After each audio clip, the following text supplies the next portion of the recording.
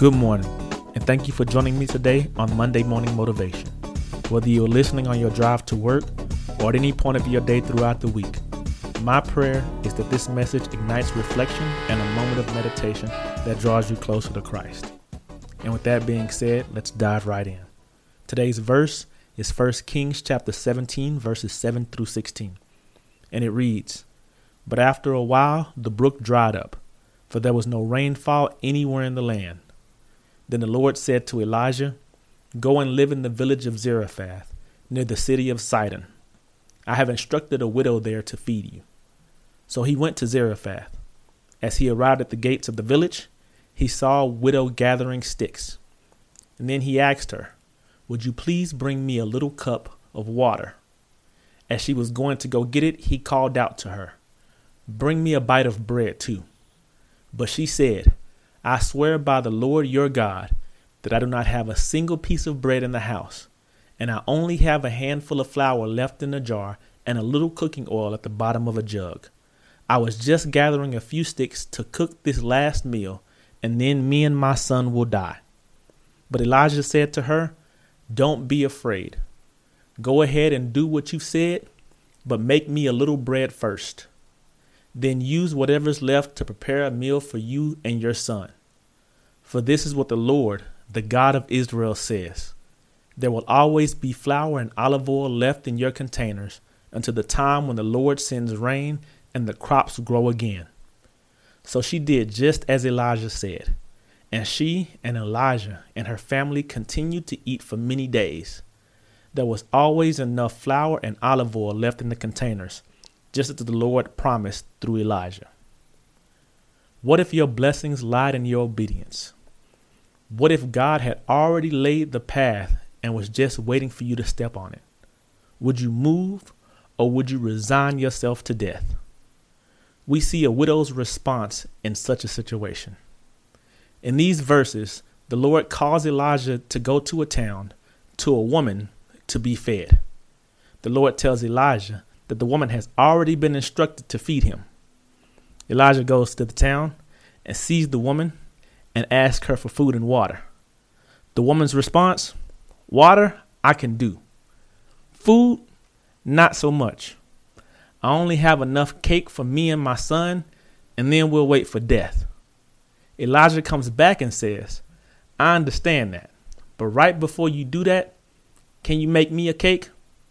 And if you do, the Lord will sustain you until the rain returns and the crops grow again."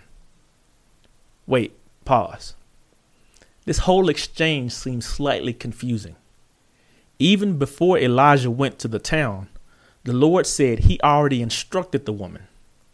So why is it that she is speaking as if she never heard these instructions? The drought. When the Lord came to Elijah and to the woman, the brook had just dried up. But by the time Elijah got to the widow, the drought had hit full force. Her resources were depleted, and it didn't seem like the rain was coming anytime soon. So where in the beginning, when she had food stocked up and water in the pantry, she was more than willing to obey the Lord's instructions. But her willingness to obey slowly decreased as the drought closed in on her and her emergency fund faded. So many times a drought can turn our "yes, Lord" into a "not yet, God, come back when the drought is over."